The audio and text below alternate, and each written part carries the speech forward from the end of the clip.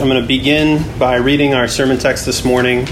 If you have your Bibles, you can turn with me to Habakkuk chapter 2. We'll be starting in verse 6. It says, "Shall not all these take up their taunt against him, with scoffing and riddles for him, and say, Woe to him who heaps up what is not his own? For how long? And loads himself with pledges. Will not your debtors suddenly arise, and those awake who will make you tremble? Then you will be spoil for them, because you have plundered many nations, and all the remnant of the people shall plunder you. For the blood of man and violence to the earth, to cities and all who dwell in them. Woe to him who gets evil gain for his house, to set his nest on high, to be safe from the reach of harm. You have devised shame for your house by cutting off many peoples. You have forfeited your life. For the stone will cry out from the wall, and the beam from the woodwork respond. Woe to him who builds a town with blood and founds a city on iniquity. Behold, it is not from the Lord of hosts, or is it not from the Lord of hosts, that peoples labor merely for fire, and nations weary themselves for nothing? For the earth will be filled with the knowledge of the glory of the Lord, as the waters cover the sea. Woe to him who makes his neighbors drink.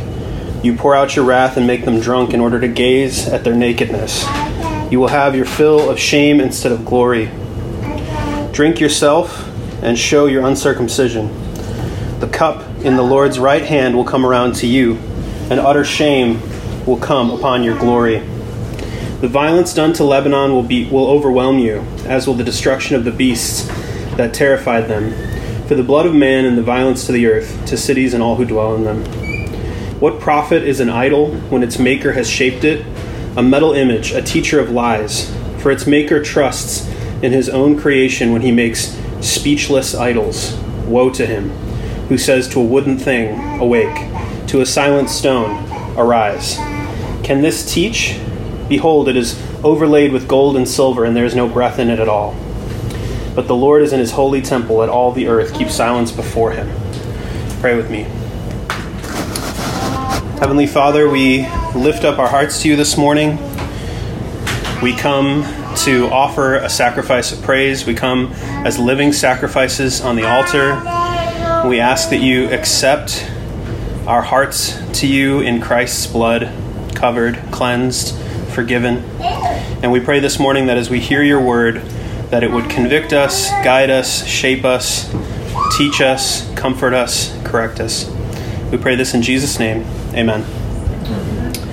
Okay, so, and I was going to say too, since it's such a small setting, feel free to get all your amens and your yes sir and oh yeah, keep going, all that stuff. Because I think, exact preach, I just think otherwise we're not going to make it, So if you've been there for the last few sermons, we've been preaching through Habakkuk, minor prophet in the Old Testament. And at the beginning, the book is called an oracle, or a burden is another way to translate it. And so we've got this burden of Habakkuk. And he's been repeatedly calling out to the Lord, saying, I'm witnessing all this violence, I'm witnessing all this destruction, all this injustice around me. It's never punished. Lord, how long? That's kind of how the book starts, is this him just pouring his heart out to the Lord, and even getting to the point where he's starting to ask, God, are you even seeing this? God, do you care? Are you going to do anything about this? And so God says, yes, Habakkuk, I've heard your prayers, and I'm seeing it, and I'm seeing even more than you're seeing. Trust me, I will put an end to the wickedness of those Israelite rulers.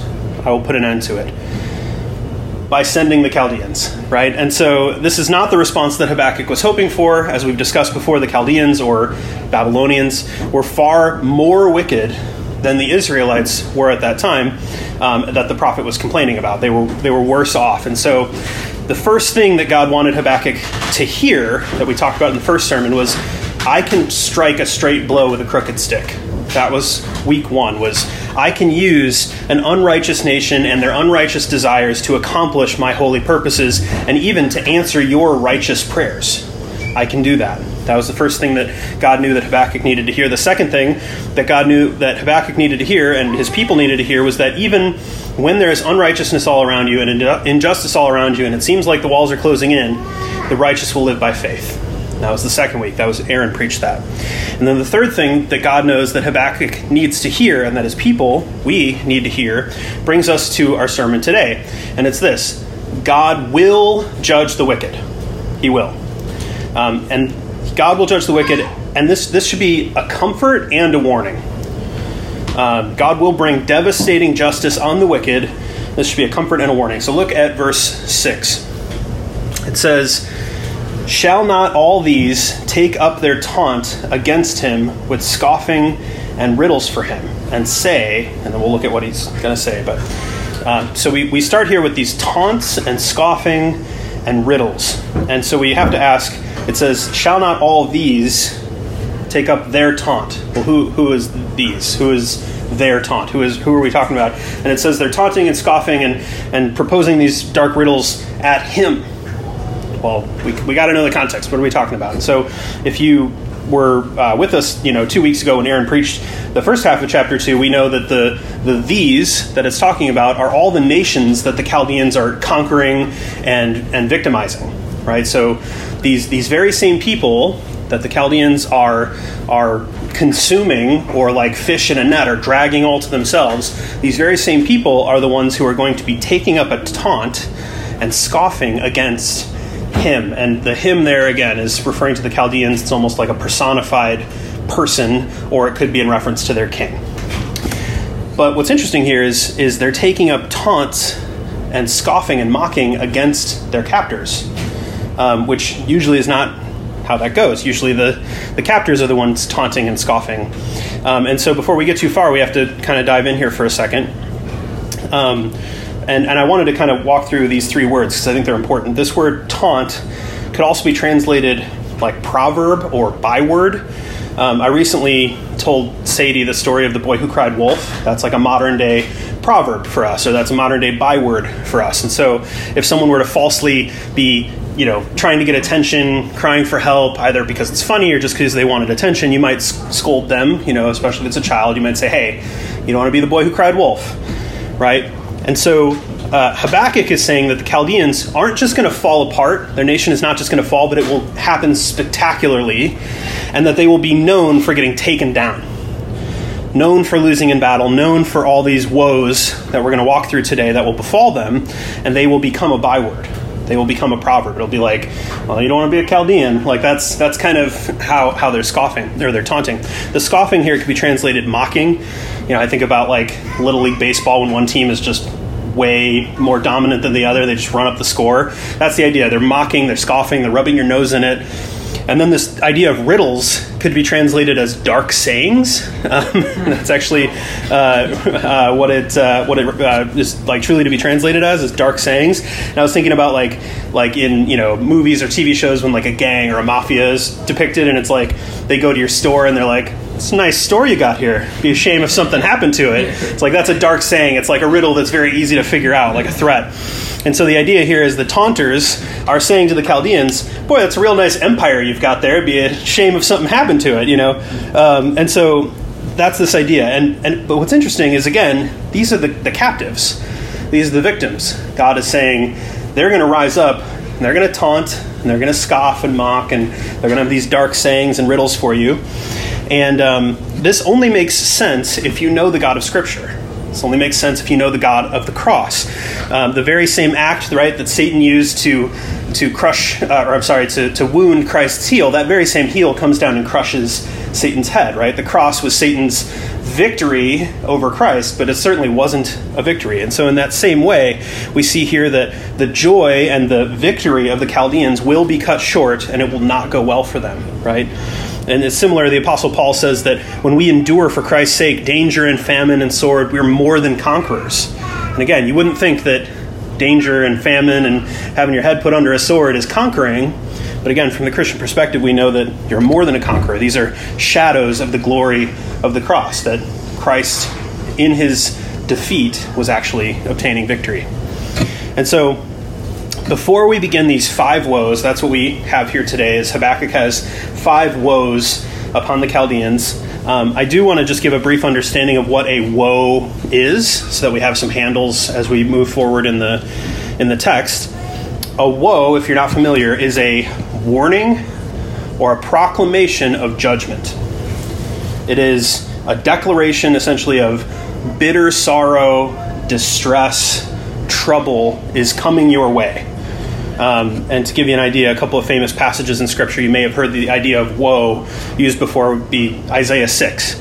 Right? Isaiah sees a pre-incarnate Christ in all his glory sitting on the throne, and he says, when he sees all the holiness of God, he says, "Woe is me."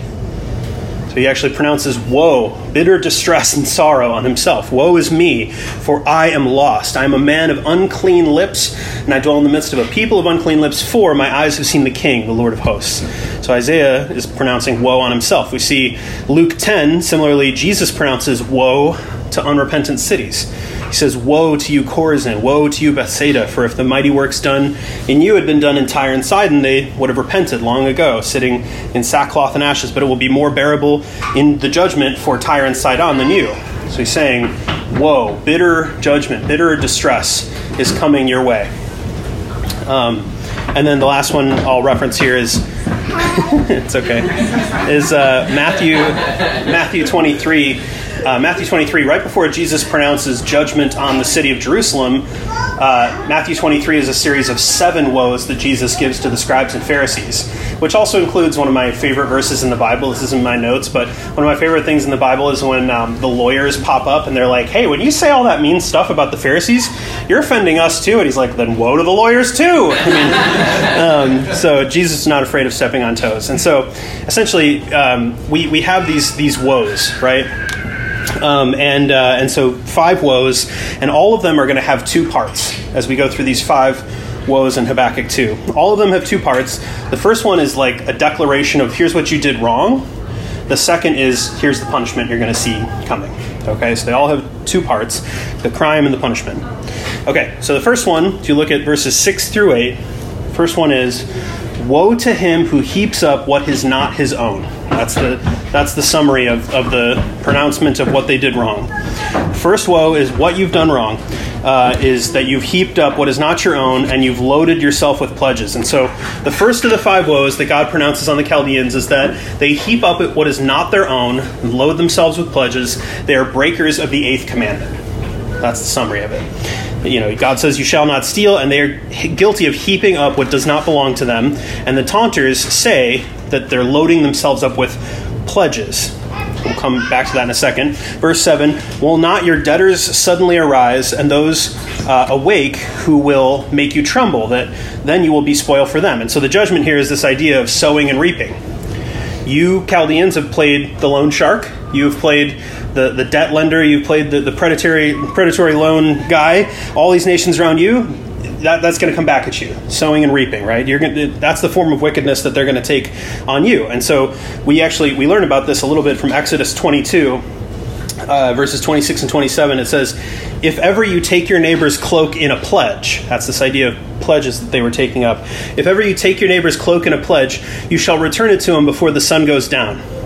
And then in verse 27 it says, "For that is his only covering, and it is his cloak for his body. What else shall he sleep in? If he cries to me, I will hear, for I am compassionate." In those days, your cloak or your coat was kind of all you had in a lot of ways. You would sleep with it. It would be your blanket at night. And the idea here is that if someone was so poor that they needed a loan, they needed money to live, and the only thing they could give you as collateral was their blanket, their winter coat, kind of their only covering in life, God says that it is a righteous and good thing that they would get that back at the end of each day. Even though that's kind of your only collateral, that's the only way you know they're going to pay you back, it's still, he says it's a righteous and good thing that you'd still give that back to them so that they wouldn't freeze at night. And so the Chaldeans were these predatory lenders. They were heaping up what was not their own through the form of these pledges. And what it seems like is they were keeping essentially your winter coat in February. Right? "Oh, you need to eat this week? Fine, I want your winter coat and your boots." Like that's kind of the idea is, they're keeping your car as collateral when you have a delivery job, right? This was their way of doing this. And so essentially it was making it either impossible to live or impossible to pay back what you owed. And so they were heaping up wealth this way. And so that's what the Chaldeans wanted, and God's like, well, you're going to get it. He's saying this wrongdoing, this woe will come upon you. And then verse 8, he says, "Because you've plundered many nations, all the remnant of the peoples will plunder you. So again, sowing and reaping. For the blood of man and violence to the earth, cities and all who dwell in them. So continuing this idea of sowing and reaping, the first woe continues by saying that because you've plundered, you will be plundered. And because you're violent and shed someone's blood, your blood will be shed. This is reminiscent of Genesis 9:6 that says, whoever sheds the blood of man, by man will his blood be shed, for God made man in his own image. So the first woe is you like to take and take and take. Well, everything's going to be taken from you. That's the crime, that's the punishment. Second woe, verses 9 through 11. It says, woe to him who gets evil gain for his house, to set his nest on high, to be safe from the reach of harm. So this is a bit of a continuation of the first woe, right? You see, woe to him who gets evil gain. You might say, well, that sounds kind of like the first one. But it says they get evil gain to do something, for a purpose here. And so what he's condemning them for is he condemned them for getting evil gain in an evil way. And now he's condemning them and pronouncing woe because of the purpose they wanted the evil gain. And it's the idea that they would trust in their ill-gotten gain as their safety, to keep them safe. And so that's kind of what distinguishes the first one from this one, is that they're heaping up what's not theirs here in this second woe, and they're getting all this dishonest gain there so that they can put their trust and their hope in evil gain as their safety, as their security. And what's ironic here is because of this greedy gain, they will face destruction. It was literally the opposite of safety. It's putting them in danger of God's judgment. And so the Chaldeans earlier in Habakkuk were previously described as these swooping predatory eagles that swoop down and dive down upon their prey. And here the analogy continues with this eagle idea that they're the language of having their nest on high and setting it out of harm's reach is the idea that a bird, if it could build its nest high enough to a high enough spot, then no predator could swoop down on them. And so you'd be safe from the reach of harm. That was the idea, or that another animal couldn't climb up to get you. And so their hope was, if I build kind of a mountain of dishonest wealth and gain, this ill-gotten money will keep me high enough that no predator could sneak up on me. They trusted their riches to keep them safe. And I guess, right, that the Chaldeans had never heard Proverbs 16, which says, better is a little with righteousness than great revenues with injustice. Or Psalm 37, better is the little that the righteous has than the abundance of the many wicked. So we all know, right, that it's better to have a clean conscience and enjoy your lot in life rather than cut corners and lie and gain something dishonestly, because you're never able to fully enjoy it. And I don't know about you guys, but if you've ever thought, like, I got away with it, whether it's a piece of candy as a kid or whatever, but it's like when you feel like you're getting away with it, all of a sudden it's not so sweet, and you're not really getting away with it, and you're kind of looking over your shoulder. You can't really enjoy it because of the guilt. And so all of a sudden, this thing that you were planning to enjoy through dishonest gain now sits like ashes in your mouth. And so verse 10, it says, you have devised shame for your house by cutting off many peoples. You have forfeited your life. And so here, the taunt here, which comes from the ones who are victimized, but really ultimately comes from the Lord. This is prophecy. It says, you have devised shame for your house by doing this. And so essentially he's saying you're planning your own fall. By getting all this ill-gotten gain, by putting your trust in it, you're writing up the blueprints for how you're going to kill your nation. That's how this works. Is a nation built on ill-gotten wealth that puts its trust and its hope in riches rather than in God. You're writing your own blueprints for how I'm going to take you down. And so the idea of your house, in verses 9 and 10, both say this was essentially concerning the Babylonians' household or their empire, and specifically the king and his lineage. That's the hymn that keeps getting brought up. And so he says, you've devised shame for your house. And so I had a quote here from a commentary by O. Palmer Robertson. He says, the house about which the Chaldean is concerned refers primarily to his dynasty. Although it may apply to the commoner's family line as well, he wishes to place his descendants above the reach of all enemies, real or imagined. He trusts that somehow accumulated wealth will assure that they will be unassailable. The vice of covetousness naturally connects with a person's concern for those of his household, his posterity. And as a bird achieves security for his young by building a nest on the peak of a rocky crag, so the covetous person, possibly the king of Babylon, strives by illegal as well as legal means to establish his dynasty. And I mean, how many times in history has the biggest, richest nation or king or person fallen by some, weird providence of God? And so this idea that you can just build enough wealth and you'll be safe is obviously foolishness. And so the Chaldeans wanted something they could not have. They wanted a kingdom that would not end. They wanted a man on the throne forever. And so the problem is those positions were already filled. There already was a kingdom that would not end. There was already a promise of one who would sit on the throne forever. And every other king will die but Christ, and every other empire will fall but the kingdom of heaven. Christ will sit on his throne forever. And as Isaiah 9:7, the Christmas verse that we all quote, says, it should give us great humility about our own nation. It says, of the increase of his government, Christ's government, and of peace, there will be no end. And on the throne of David and over his kingdom, to establish it and uphold it with justice and with righteousness from this time forth and forevermore, the zeal of the Lord of hosts will do this.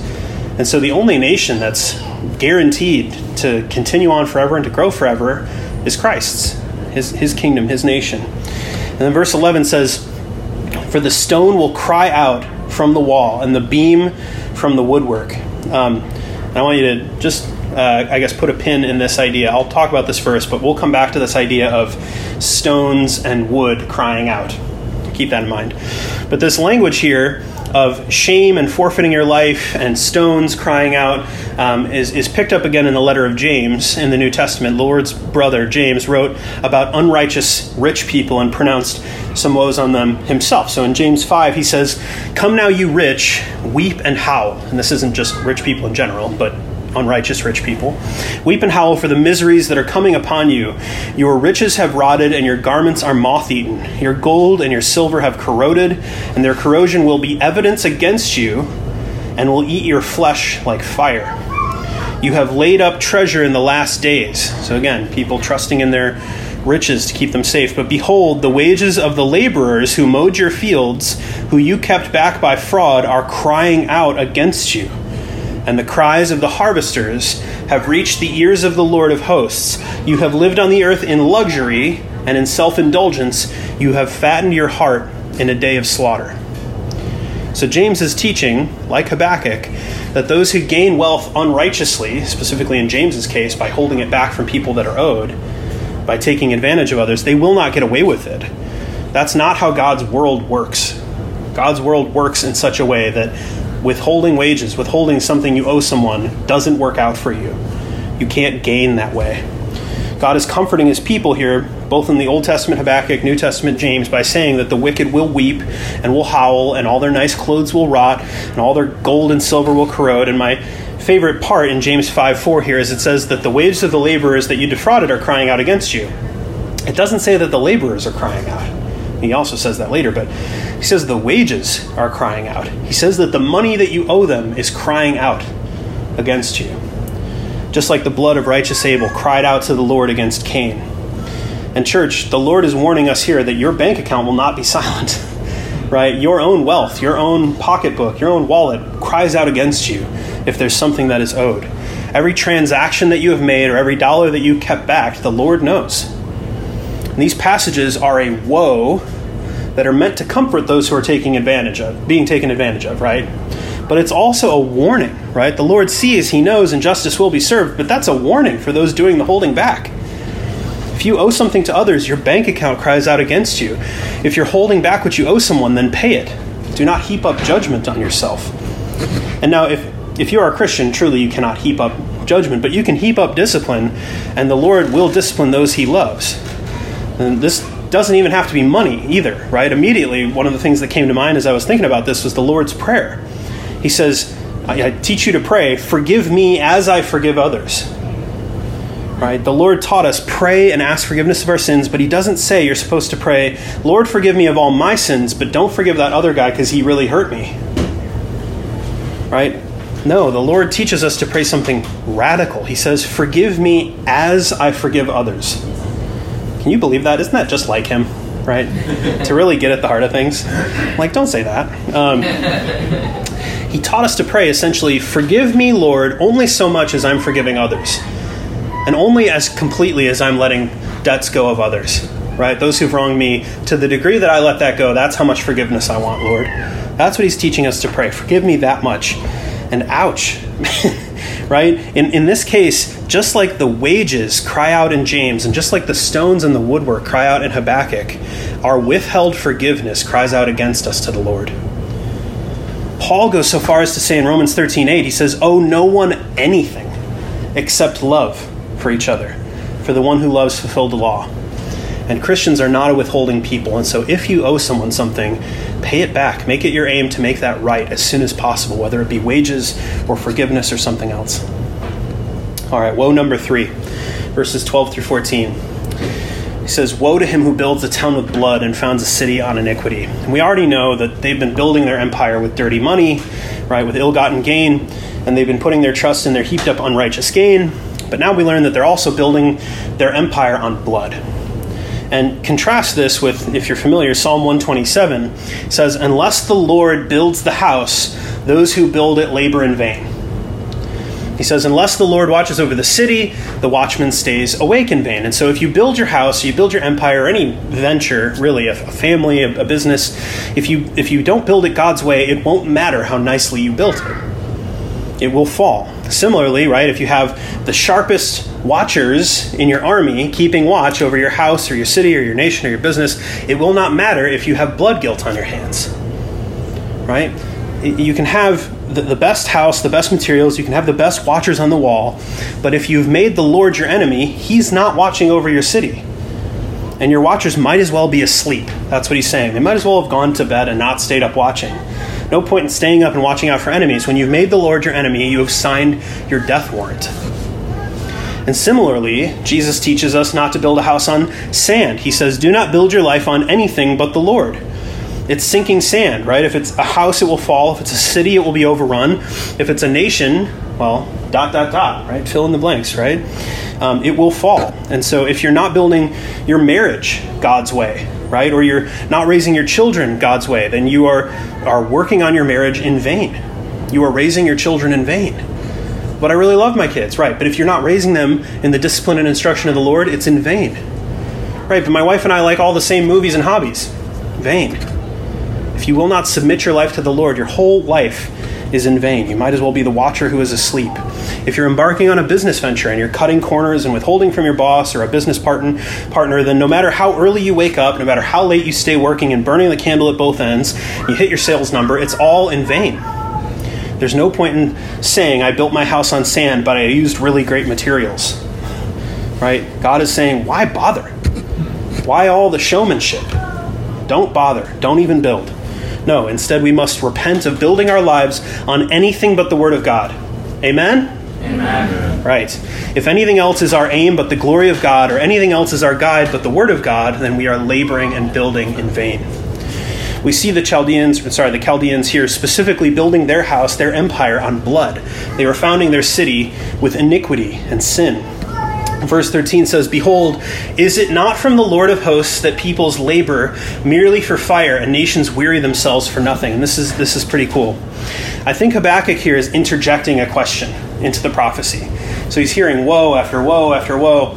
And what it sounds like is all these people that are taking over our nation, well, then they're just going to get taken over, right? And so he's saying, is it just everyone's lot in life for everything they work on to just burn up? Right? He's saying that this fate is from the Lord of hosts, the Lord of armies. The question is something like this: Lord, if I'm understanding the vision correctly, Israel worked and worked and worked for a long time to build up this great nation, and it's all just going to get swept away and burned when the Chaldeans come to conquer us for their wickedness, right? And the Lord's like, right, go on. And so Habakkuk's like, all right, well, so I just follow-up question. When you say that these other nations will come, that they're going to conquer the Chaldeans then, after they've worked and built up a nation. Right, go on. Well, and this is all from your army. You're going to do this. Yeah, it's going to be me doing it. Well, then what's the point? What's the point of all this nation building? Are you for us or against us, Lord? And I thought of this idea of, are you for us, or are you for them? And I thought of Joshua 5, right? Joshua meets on the road a pre-incarnate Christ, and he's about to go to battle, and he says, so I'll just read it. When Joshua was by Jericho, he lifted up his eyes and looked, and behold, a man was standing before him with his sword drawn in his hand. And Joshua went to him and said, are you for us or for our adversaries? I love this. He says, No. But I am the commander of the army of the Lord. No, I am not for you. And I'm not for your enemies. I am the Lord. I am for me. I am for my glory. And so this question of, is all this nation building for naught? Is it all just going to end up getting burned up in hellfire? And I love the Lord's response, because I'm kind of filling in the gaps for you. But what the Lord actually says is are we going to win, Lord? Are they going to win? Like, which nation will stand at the end? Right? The response, verse 14. The earth will be filled with the knowledge of the glory of the Lord as the waters cover the sea. Is this a Chaldean world? Is this even a Jewish world? Is this an American world? No, it's God's world. Right? The vision of the earth that the Lord has is not that he will just tear down injustice here and there in an arbitrary fashion. God's view of history is that everything is heading for a time where all enemies of God will be put under his feet as a footstool. The vision holds that as wet as water is in the ocean, that to that degree, that's how full the earth will be of the knowledge of how glorious the Lord is. And so if Habakkuk is to take to heart the fact that the Chaldeans can't last, even if they've conquered Israel for a time, God will take them down. And if these minor enemies and minor empires cannot stand, then church, we should absolutely take heart that the enemies of God will not stand. They will all fall. That Christ has claimed every corner of the earth for himself, including your life and our church and our homes, every tribe, every nation, every tongue. Every knee will bow, every tongue will confess that Christ is Lord to the glory of God the Father. That is the trajectory of history. So we can take heart when we see looming threats of continued government overreach in our nation, right? Or the threats of other nations possibly coming to war with us, right? The Father says to the Son in Psalm 2, ask of me and I will give you all the nations as your inheritance. Or at a more personal level, right? Say you struggle with some sin that you just cannot seem to kill. We can say over these things that Christ will conquer every enemy, even the things that plague me. The knowledge of the glory of the Lord will one day cover the earth in that area too. Right? Christ is in the process of taking dominion of the earth, and in that process he's taking dominion of me and you. And one day he will have all for which he died to purchase. And so to answer Habakkuk's question about endless nations rising and falling, is it all for nothing? We will all continuously just get wiped out, right, Lord? Are you for us or for our enemies? The Lord is for himself. The Lord is building a kingdom for himself. The knowledge of the Chaldeans will pass away.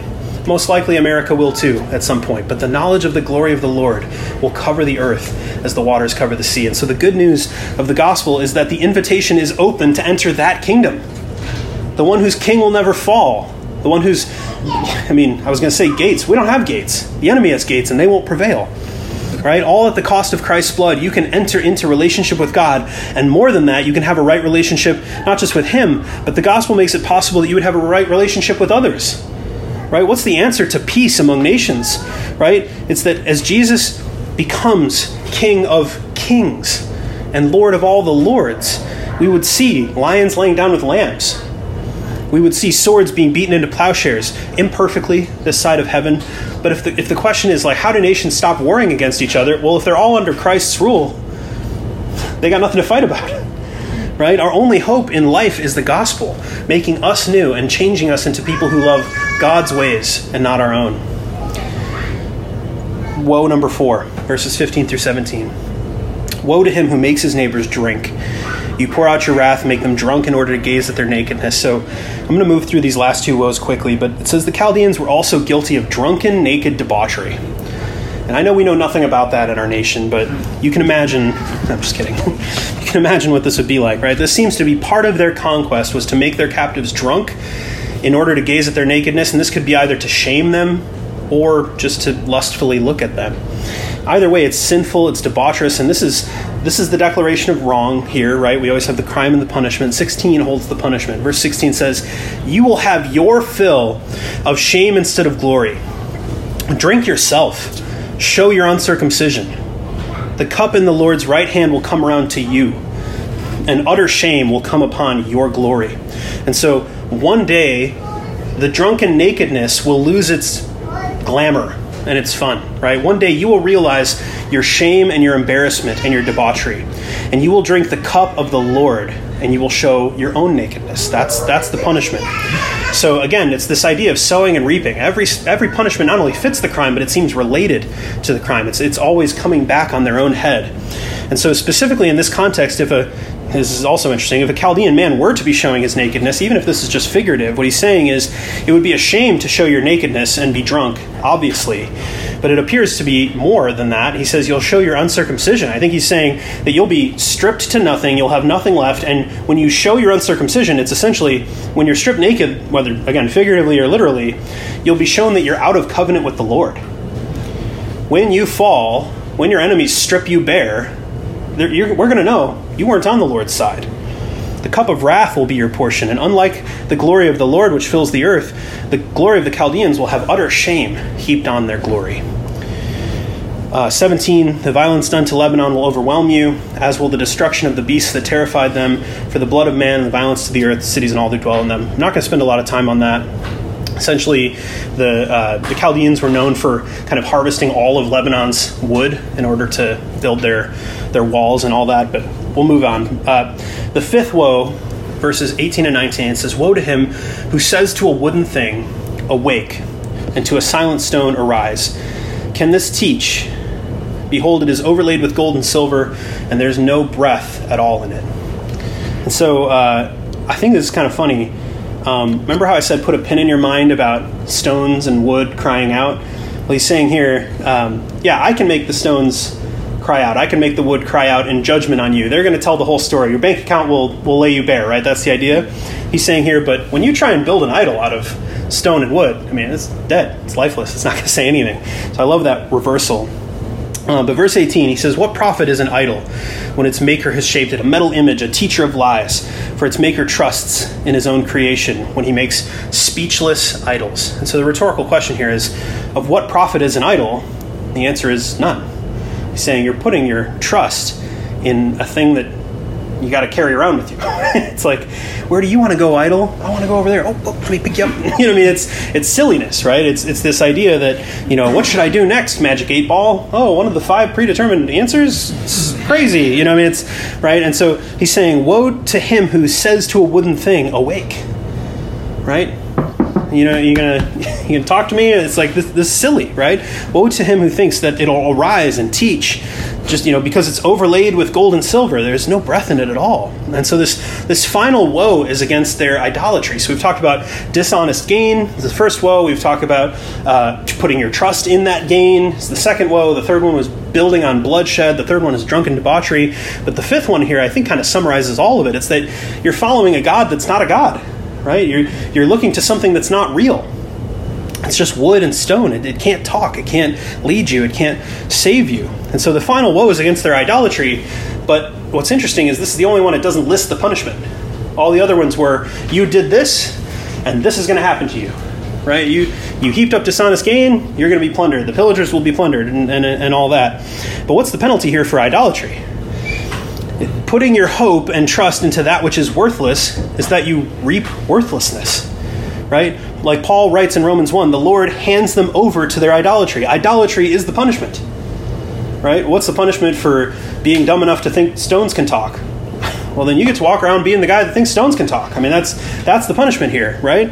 And so we need the Lord. We need Christ as our priest because we need cleansing and forgiveness of sins. We need Christ as our king because we're weak and helpless and need the Lord to fight for us and guide us. We need Christ as our prophet because apart from him, we don't know our right hand from our left, right? We need his word. We need his law. We need his gospel. But here, if you have an idol, if you have anything but Christ, you're trusting in something else to be your prophet and your priest and your king.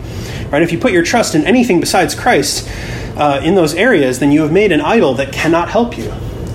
And so I'll walk through this, right? When you abandon Christ and his work as priest, when you try and clean yourself up rather than having yourself washed, your sins washed away by his blood, when you try and clean yourself up by hiding your sin or blame shifting or lying to deal with your sin, then you've turned to something besides Christ as your priest. You've made an idol that cannot help you. When you abandon Christ and his work as prophet for pop psychology or Enneagram or astrology or scientific experts or political experts or cable news as your source of truth to find your worldview, then you have made that into an idol and it cannot help you. When you abandon Christ and his work as king and you put your trust in your money, maybe, or your job, your salary to keep you safe, or in a political ruler or a political party, or your own eloquent speech to get yourself out of situations, to be kept safe, then you've made an idol that cannot help you. And so my final charge here is to trust in the Lord with all your heart and lean not on your own understanding. In all your ways, acknowledge him. If you've strayed from Christ in any area of your life, any corner of your heart that doesn't belong to him at this point, give it back. Give back what you owe. Return to him as your prophet, as your priest, as your king. Lay down your life before him. Consecrate yourself to him. And as we move to take the Lord's Supper in a few minutes, experience in a fresh way his forgiveness, his grace, his cleansing. Don't try and clean yourselves up. And I'll end with this, verse 20. But the Lord, so in contrast to these idols, but the Lord is in his holy temple. Let all the earth keep silence before him. And so unlike the idols that can do nothing and are made of things of the earth and are worthless, the Lord is in his holy temple and has all worth and all glory. And so I'll end with this quote from, again, that same commentary, O. Palmer Robertson, on this passage. He says, "Shall the wicked continue to contradict the expressed laws of God without ever receiving some kind of final correction?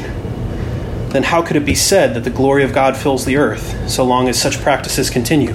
No, only when the problem of the wicked is resolved will the glory of God fill the earth. Only when the righteous judgment rewards the wicked according to their deservings will true knowledge of God's holiness shine forth in all its splendor.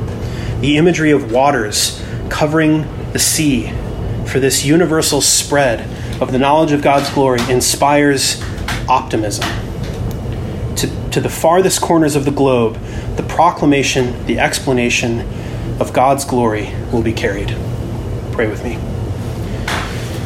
Heavenly Father, we lift up our hearts to you. We praise you that you are a God of justice, that you will bring justice on the wicked, that these woes to the Chaldeans, we can see that you are a God that takes sin seriously. And so we pray now, God, that if there is anything wicked in us, that we would not wait for your discipline, or that even if we're apart from Christ, we wouldn't wait for your judgment. But Lord, that we would return to you now, keep covenant with you, submit our lives to you, lay our lives down in humility, trust in the Lord with all our heart and lean not on our own understanding, that we would give what is owed to those around us, whether it be money or forgiveness or kindness or honor, whatever it is, that we would live according to your ways, that we would owe nothing but love to those around us.